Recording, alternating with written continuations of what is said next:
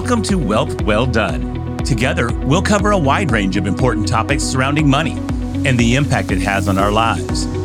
From the sophisticated and highly valuable planning techniques of the ultra-wealthy to the commonly underutilized biblical teachings. Together, we'll work to improve our relationship with money and our effectiveness in stewarding it well. Here's your host, Eric Scoville. All right, welcome to the 44th episode of the Wealth Well Done podcast, where we lean into the tactical, the practical, and the spiritual advice to help you do your wealth well done. Last week, Andrew Barlow was on with us, and we leaned into the tactical side. We went after investment portfolio allocations and trying to understand risk, as well as taking just a deeper look at how, what we've talked about from the very beginning is how do the ultra wealthy invest and how do you create significant wealth.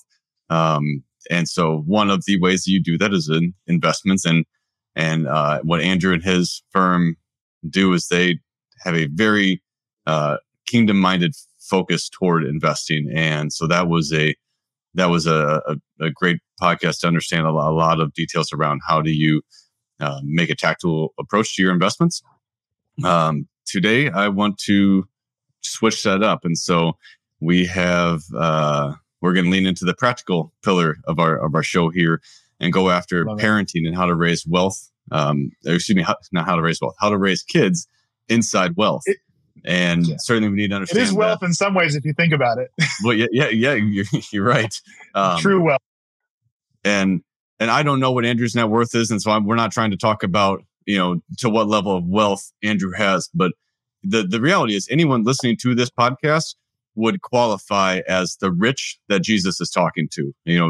Basically, almost everyone in America falls into the top 1% from a world standpoint. But certainly, my guess is that there's probably not many people listening to the show who wouldn't be in the top 1% of the world. So certainly, when we're talking about when Jesus gives the commands to the rich, that counts as us. And there are varying degrees of wealth, obviously, but from that standpoint, we're going to talk about is it for someone who has substantial means, how do you raise kids? How do you do that well?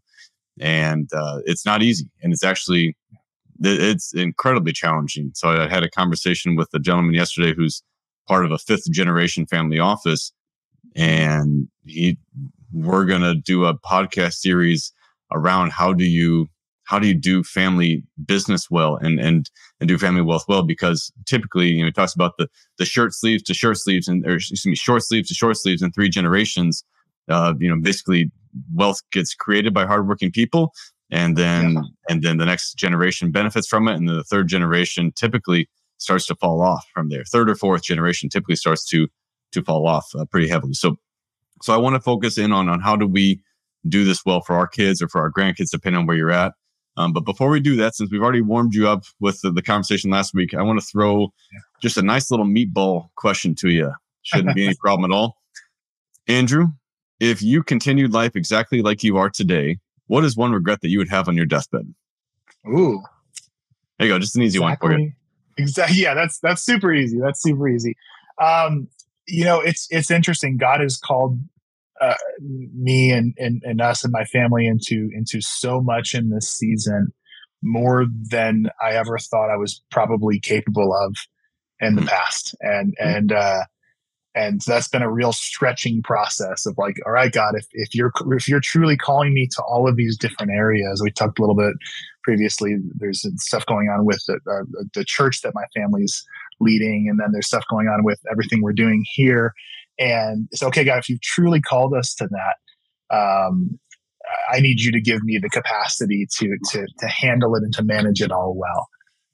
And so for me, I have to get very, very intentional about creating space and time for the things that really matter. And that's, I know, something we're going to be digging into today is investing well into my children, into my wife. And we do a lot of investing in other areas throughout the day. But so I would say at this point, that's definitely an area that I've tended to more of the side of busyness and activity and doing things that are really good, important things that he's called me to, we'll dive into this in a little bit, but I had a really good examples growing up of somebody who made the priority the priority. Okay, man, and thank you for being vulnerable and sharing that. It's literally last night. My wife and I are looking out, and so we love the snow. And there's something so peaceful and nostalgic about the snow, and we like the cold, so we're weird like that. But we're sitting out there, and so I had a late night of work, and so I'm home there with her. She's getting ready to go to bed, and I'm just like, hey, can we stop for a minute? Can we just look out at the snow, look out at the property, and look at the snow, and just said, we're so busy doing these things that God has called us to do, but I am. I guess I'm rushed. I don't try to hurry through everything, but I rush to brush my teeth. I rush to shower and to dry off. I rush to do this client meeting so I can get to the next one. I rush to do this piece of research. I rush to read I don't say rush to read my Bible, but I rush to get to my time with God. And I somewhat rush through it. And I certainly rush my listening time. I absolutely rush my listening time, rush my journaling time, and I rush everything. And it's just like, I need to figure out how to slow down and enjoy this, because I'm doing things that are important, that are things that God has given me. And I know that the business stuff that he's given us to, this would have crashed and burned long ago if it was me.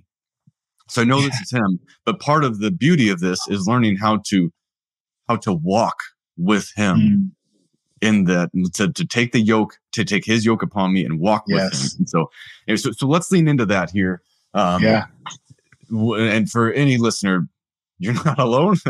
Obviously, because we all struggle with this idea of busyness. So I want to. All right, we'll lean into the kids now. The difficulty is when your parents, were you raised in a wealthy household? I was not. No. Okay. Go ahead. So you've seen then hard work and grit, and you didn't have a dad who got to sit in a nice fancy office, with great wood paneling and wear nice button-down shirts and come home clean every day, I guess. Right? And so you've seen hard work. Yeah, my parents were in ministry for much of my life. Okay. And it's been really interesting. Now we talked a little bit. Yeah, exactly. We talked a little bit on the last episode of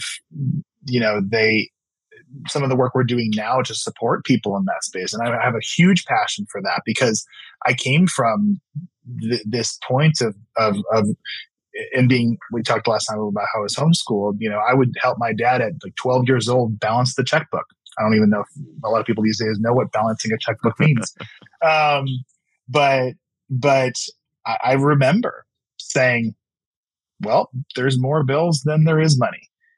And all right. And that was I treasure those years because I was able to see firsthand the Lord provide, and see my parents set an example of walking in faith. And now being in a situation later in my life where I'm not wondering where the next meal is going to come from, or if we're going to be able to pay the mortgage or whatever that is. Right. I'm very grateful for the fact that I had that example growing up of how are we really going to be walking in faith and trusting that God's got something here. So that wasn't something that I experienced early on. Yeah. Okay. Well, so you just kind of gave me a different perspective for the next question here, because I want to talk about how do we raise children with grit? Because I heard someone showed pictures of it was some meme type thing of a bunch of pictures of the young males in our country today, and talking about how without the technology we have to give us such a leg up inside war. Our young males would not be in as good a shape as we were a generation or two ago from that standpoint. And so raising kids with grit, you can look at this two ways. One being the ability to literally roll up your sleeves and go do something difficult, and that's important to be able to do.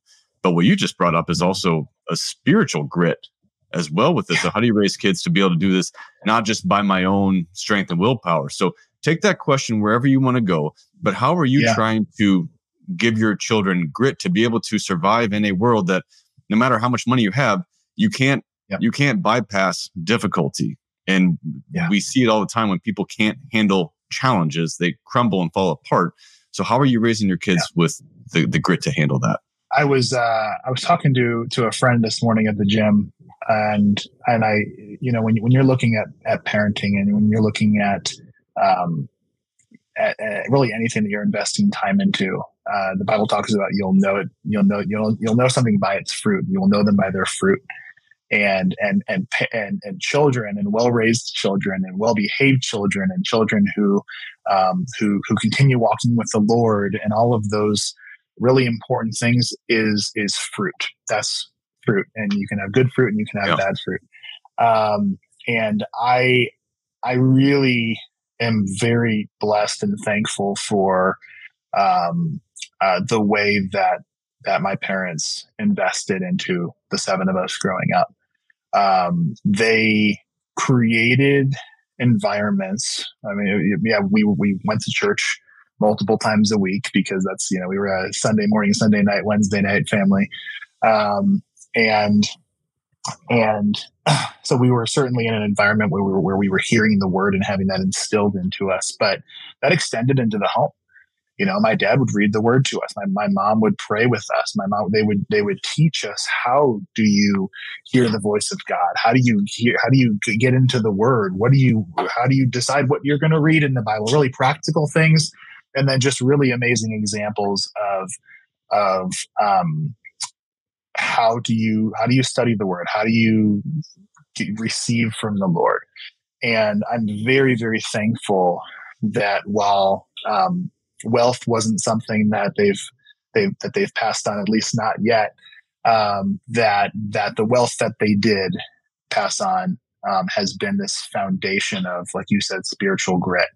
Where it's, I still remember the other day, my dad and I were at the gym shooting the basketball around. I played basketball growing up, and he was not an athlete growing up. He was a musician, and I still remember being in the driveway at our house growing up, and we're shooting baskets, and I was in my travel club league at the time, and he was looking at my stats and going over stuff with me, and he didn't have a clue when it came to technique for basketball, but he's like, hey, I learned this stuff about visualization, and here's some things that you need to be focusing on. And so he poured into me what he did have. But one of those biggest things from both my parents was a foundation of learning how to seek the Lord, making that spirit, that relationship, true relationship with the Lord, an absolute priority. And they taught us how to do it, but even more important than that, they modeled it. They did it themselves. I remember waking up at 6 o'clock in the morning and seeing my mom kneeling in front of the couch with pictures of the family in front of her, praying over everybody. And nobody was watching, right? Yeah. I was, so I'm very, very thankful for the ways that they transferred those things into us. And now, as I'm on almost 10 years into my parenting journey, I have 2 girls. I am actively working to replicate the strategies, the tools, the things that they did to pour into all of us and my kids. Very, very good. All right. Thank you for that. Next question. So whenever I start having the conversations with clients or just anyone around the discussion of wealth, and we talk about, a trust fund baby, and it's so easy to criticize a trust fund baby because they have everything they could ever need, right? And life must be so tough for them. Well, the reality is, like, when we think about what shaped you, and this is so easy to do to a first generation entrepreneur, but to anyone. So, like, for me, like, I can go back to and look at the getting beat up. I can go back and look at the all of the challenges inside sports. I can go back and look at the getting rejected. I can look at having the clunker car that breaks down on the side of the road, or the first job, working at a young age. I think I was maybe 12 when I started working, and And I remember, roughing hockey games when it's okay to play on a super cold, and not just like the normal inside nice cold rinks, but like where I lived in Boston was incredibly cold rinks. And when you're playing, it's okay. It's cold when you're playing, but it's different when you're roughing and you're not moving that much. And I just remember how much my fingers hurt when I warm them up in the hot water afterward because of how cold they were, and just the different things that just those challenges that you had. When you don't have those, we would talk about these character building opportunities. When you don't have those as a kid, when you didn't have to work hard to make the sports team because your parents could just pay your way on, when you didn't have to try hard in school because you honestly knew that it was going to be okay, or you could get in trouble, you could mouth off because mom or dad could take care of it. You didn't have to get a job at a young age, or if you did, it was working for dad's buddy, and you knew that you always kind of had an extra long leash there. And, you don't know if a girlfriend or boyfriend is actually in it for you or if they're in it for your money. And same with your friends. And you didn't have to try hard in school because you knew you had money. And like all of these character building opportunities that we have that shape us and help us to know where to turn. We talk about the spiritual good, help us to know where to turn when things get tough. When you raise kids who have been sheltered and protected from every hardship, which is, is more common these days, it's a major detriment to them, and you rob them of so much. So how are you, as you have some varying degree of wealth that you have, how are you intentionally making sure that you still create character building opportunities for your daughters? Yeah. Diamonds are refined under pressure, right? That's how they're created and formed. It's this whole concept, and there's a lot of different schools of thought and a lot of people, very smart people, talking about this idea of doing hard things, right? There's a lot of talk about that right now. I am very firmly in the camp of I believe that is what forms greatness. Being not because for me it was like, well, I knew my parents didn't have anything. I was helping my dad with the finances. So for me, it was like, how soon can I start working? What ideas do I have that could be businesses? But so those things they instilled into me of like, yeah, start a business. This is an amazing thing you can do. That is what opened doors, and nothing about that is easy. My first job was the stock boy at a Christian bookstore, and I was sweeping the floors and trying to, I guess, maybe not stop that guy who just walked out and stole a Bible. I'm like, I hope he reads it. Right. That was my first job. Was like, it was tough stuff. It was, and so what I've done, Kimberly and I have worked to try to create opportunities and ways for our girls to have to do hard things. And I'm maybe a little better as the father, maybe just a more natural bent to bringing challenge. Often. Not always, but often the mother is a more of a support figure, and the father can do a little better job of bringing challenge. And so I really work at that with my girls. I'll take them downstairs into the basement gym and have them work out with me, and do things where I'll sit with them and do their homework, and I won't just tell them the answers. Like I'm saying, hey, you need to figure out how to figure this out. And so creating environments, and I think even as you get into the older years, my girls are a little bit younger now, at 7 and 9, but, even as you get into the older years, we have people who will come in and ask for internships here. And you can usually tell when somebody, has this kind of air of entitlement about them. And usually for somebody who's dealing with that, at some point they're gonna see what the real world looks like, or what the rest of the world looks like or lives like, where not everything is a red carpet. And so I think one of the best things that we can do for our kids, and what I'm trying to do for my kids, is create environments for where they have to do hard things. So whether that's through sports and the challenge that brings, or whether that's through learning an instrument and the dedication that takes, but not just making sure, because I think often when somebody is coming from something where a upbringing where they didn't have a lot, they'll say, well, I don't want my kids to deal with some of those Right. challenges that I dealt with. And then, like you said, the pendulum swings the other direction. But I think one of the best things that we can do is create opportunities for our children to have to do hard things. And you're there with them for it. They're not on their own. They're not feeling abandoned, but you're saying, here's the way to go. Like, you can do this. So I think you're, and I'm just going back to the story that you shared last week on this about the businesses that you guys were encouraged to start at a young age. So before I even knew that about you, I was going to ask, at what point do you think is a good time for your kids to start working? And you have experienced this, not only yourself, but your family members as well. You've lived this out firsthand. At what point do you think is a good time to start working? And then how would you encourage, from what you've experienced, how would you encourage a parent engage with their kids to start working, whether they start a business like you guys did, or they, go off and get a job at the Christian bookstore? How do you encourage a parent to engage and help them foster, the lessons that have been learned? I don't think that there's too early of an age for them to be doing something. It could be something at the house. It could be a project. It could be something that's outside of the normal. It's not just, hey, you make your bed, I'll give you $1. Like, there was some seasons growing up where it's like, yeah, if you just do what's you already should be doing, you're gonna get some money for it. But specific things where there's a definable project with a start and an end, and something that they can actually put effort into. I love the idea in parenting of creating space for our kids to try a lot of different things. Like, try a sport, try a martial art, like do organizational projects, because you can start to see, where does their zone of genius lie?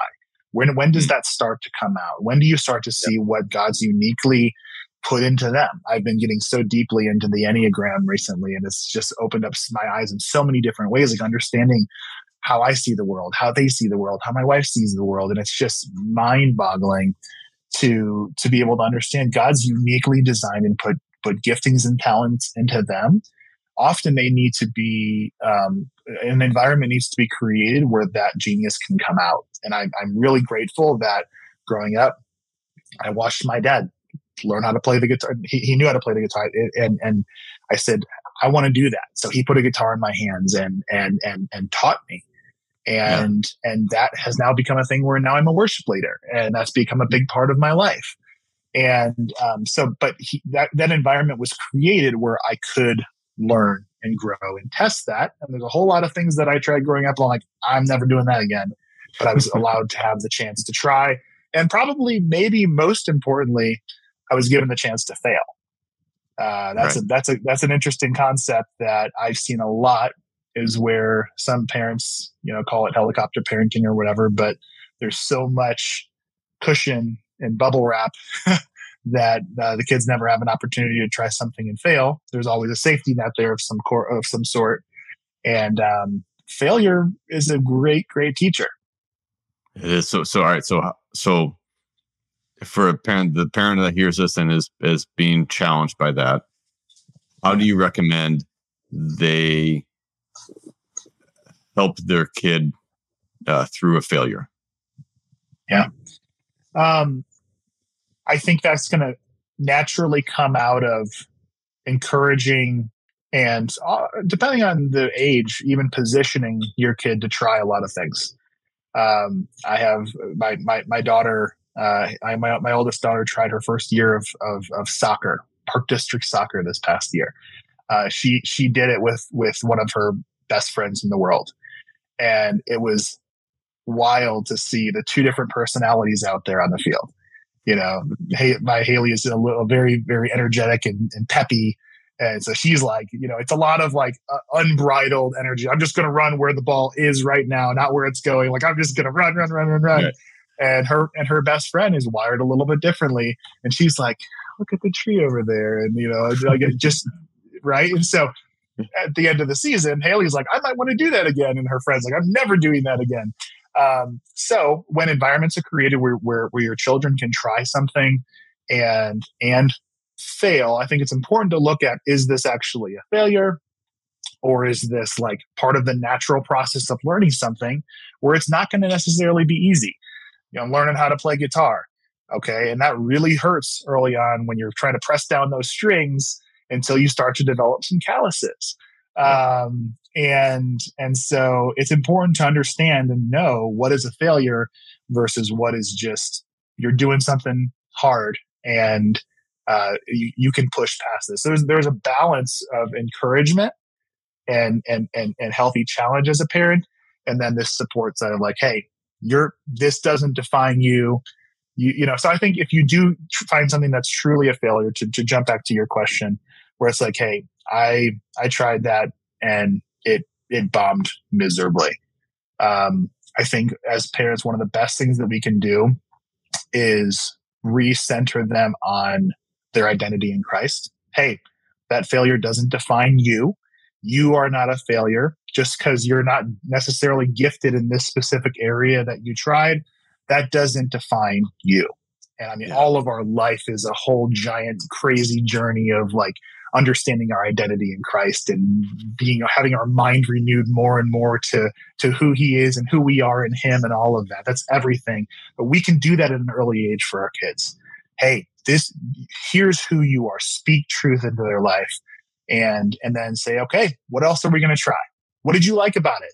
Oh, I loved that I got to run, but I hated when the ball got kicked and hit me in the face. All right, maybe we're going to do cross country or whatever. Like, right. So those are parts of that shepherding process that I think are really key of saying, when failure happens, that doesn't define you, but let's keep going. Get back on maybe a different horse. All right. Well, we get to skip the next question because you just answered that one about helping your kids find their own identity. Yeah. Okay. So two more spots I want to, maybe three. So the idea, just hitting a point of what you said, it's so important that we don't let our kids be comfortable all the time. It's great to, Jesus, said you can come here and rest.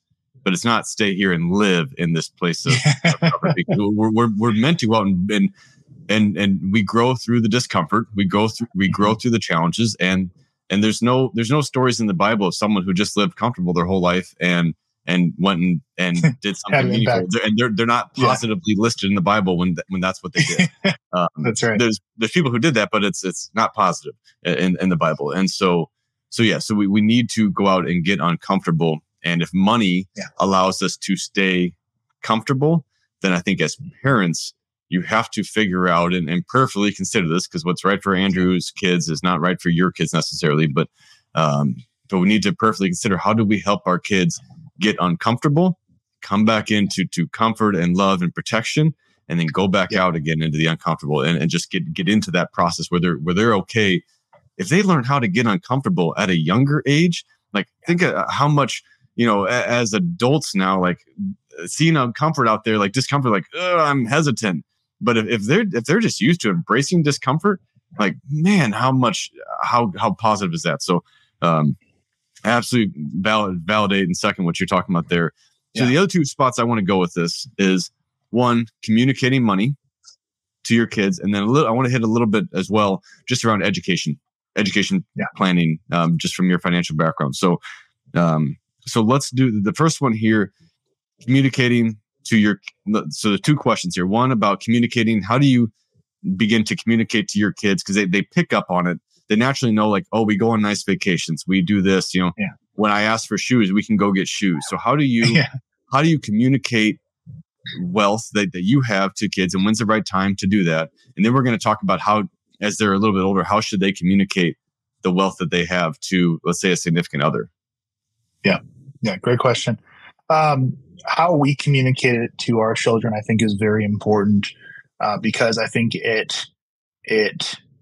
there's a difference between abundance, and there's a difference between abundance and having enough for your needs, and then excess or lavish or some of the things that go pretty far beyond that. And I'm not saying that one of them is bad. I think that it's important for our kids to understand the value of money. And that's one of the things that I think we instill in them at an early age, and the value of hard work and how hard work can lead to this and all of that. And so I would land and tend more towards the side of,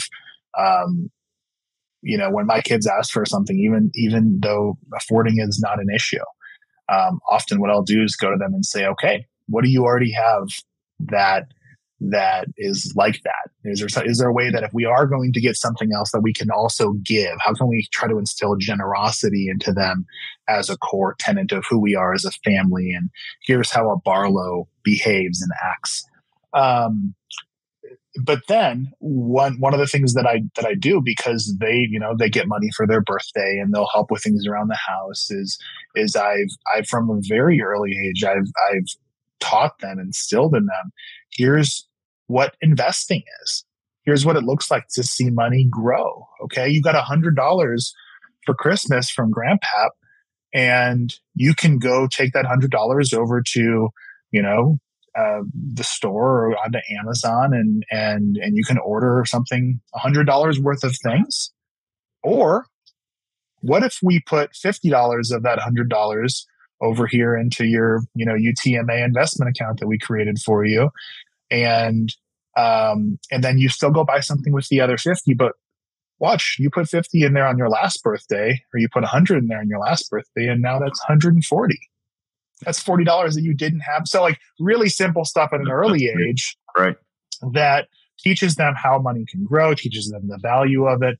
But also, when I talk to my kids about this, one of the things that I really try to focus in on is that how important generosity is, and why we've been blessed. Great. Why have we been blessed? Okay, we've been blessed so that we can be a blessing to other people. To abound every good work, right?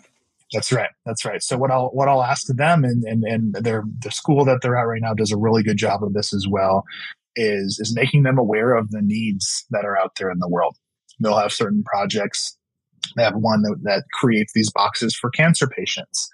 And so, when it came time towards the end of the year, we were looking for some different opportunities to do some year-end giving in addition to what we already do. And we asked the girls, hey, what is it that you would feel? What is God putting on your heart that you would like to bless? What ministries, what things that you're aware of would you like to see some money go to? And we talked about, hey, there's money that you've earned that technically belongs to you. You can do whatever you want with that. What do you want to do with this? And they found, a ministry that they were passionate about, and we did a gift to them. So I think those are the types of things, like really practical, strategic things, as we communicate this. And I'm more firmly in the camp that, I want my kids to feel like the world doesn't owe you anything. Like if right. that back to the concept of hard work and all of that God has called you, God has equipped you with unique things. Let's uncover those, let's refine those, and go crush it so that you can be a blessing to more people. I love it. All right. How would you, so let's fast forward here 8 years from now, and your oldest is, oh boy. maybe let's call it 12 years. If you got it. Okay. So, all right. So your oldest is now, she's 21, and she is starting to date someone that dad and mom approve of and think he's a wonderful guy.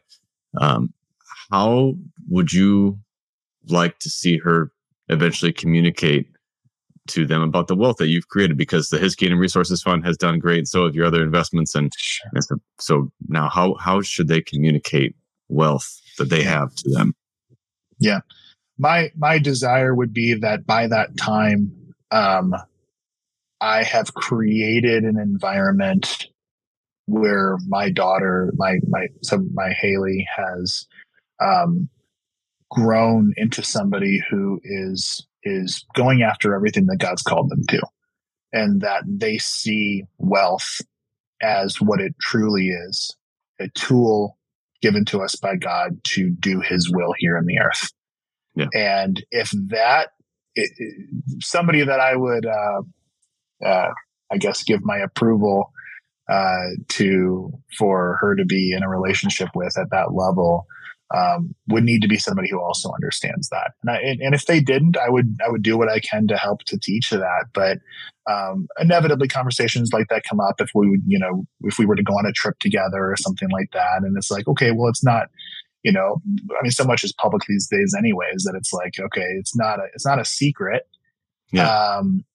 But I really am a fan of a lot of the structural things that can be put in place with a business, to say, hey, we've there's a foundation that owns a big piece of the business because this is really what this is for.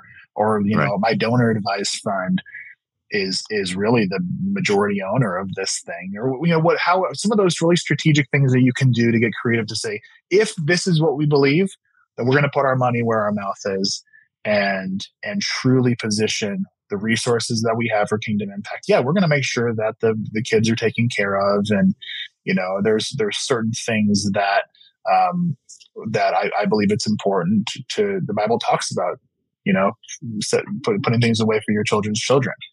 But I don't think that what I'm trying to do is create a legacy of generosity with my kids so that that's what matters the most. I want to be generous on every occasion, and I want to teach them how to do the same. Then when it's time to communicate that to somebody else or bring somebody else into the thing that we do as a family, then it's like, hey, here's what we do. If you're stoked about that and you want to be a part of it, great. But if you got dollar signs and you're dating my daughter for that reason, then we're gonna have other conversations. All right. Thank you. All right. Last one here. The college or education planning. So I have shared a little bit in the past here, and we probably need to go into more in depth on a different episode of this, around some of my thoughts on what the future of college is going to look like. And universities are not dumb. They're not going to get just lapped and left behind. But YouTube and virtual reality and just online classes and so much more, it's changed so much in the types of careers that are out there. And a kid can go be an expert in robotics by the time they're 16, that a 4-year degree may or may not actually be a good thing for them. And then you have this whole other, worry about indoctrination and other issues inside, a lot of public universities. So not just public, private too. Sure. So there's all sorts of issues around the idea of education planning. So to the Christian family who is in, they've got kids that are, let's say 10 years and younger here, the idea of using a 529 plan, do you, and so obviously it's person specific. I want to grab your thoughts on that before we let you go today. Yeah. Great question. Me and my wife, we do have a 529 in place for both of our children. I like that tool even more now with the recent legislation that allows you to roll that over to a Roth if it's not utilized. That's a big win, in my opinion. Obviously, it's only a piece of it, but you can still do that. I was taking some college classes after I graduated high school. I did a year of Bible school, which I'm really thankful for. And then I started taking some college classes as I was continuing in my career with the tech startup that I was doing. And then things started to really take off. And so on paper, technically I'm a college dropout. But I look at what you brought up with this idea of indoctrination and some of the things that are being taught. And this has been happening for years. And I think that it's only become more and more prevalent that there are people that are in leadership in education. It's a little bit more prevalent in public universities, but it's not happening in some of the private or even Christian ones, unfortunately. I believe in this idea of parenting, it's so important for us to protect and guard the seeds that get sowed into our children. And so right now we've chosen to have our kids. We're not in a situation right now where we can be homeschooling, although that probably would be ideal for me. But we have them in a small private Christian school that we trust, where we know that they're being taught the word, and we know also what they're not being taught. And so in the idea of going to college, I think it's really, really important in this idea of shepherding your children's heart to learn the things that they're passionate about from a very early age and help them to pursue and go after that. I think the years of blanket, you go to college just because that's what you do, should be behind us, or moving behind us, and saying, what is it that you're passionate about? And if that's a critical path, if you're called to be a doctor or something that you have to have that, great. But I think that there's so many opportunities to get the training and education. For me, when I dropped out of college and I moved out to California, and I was with my buddy that we were doing the tech startup together. He is about 10 years older than I am. He walked in on day one and he handed me a stack of business books. And he said, I know you dropped out of college to do this. This is your college now. We have a real world, real live business. We're going to read these books together, you and I. We're going to try a bunch of stuff. Some of it's going to fail. Some of it's going to rock.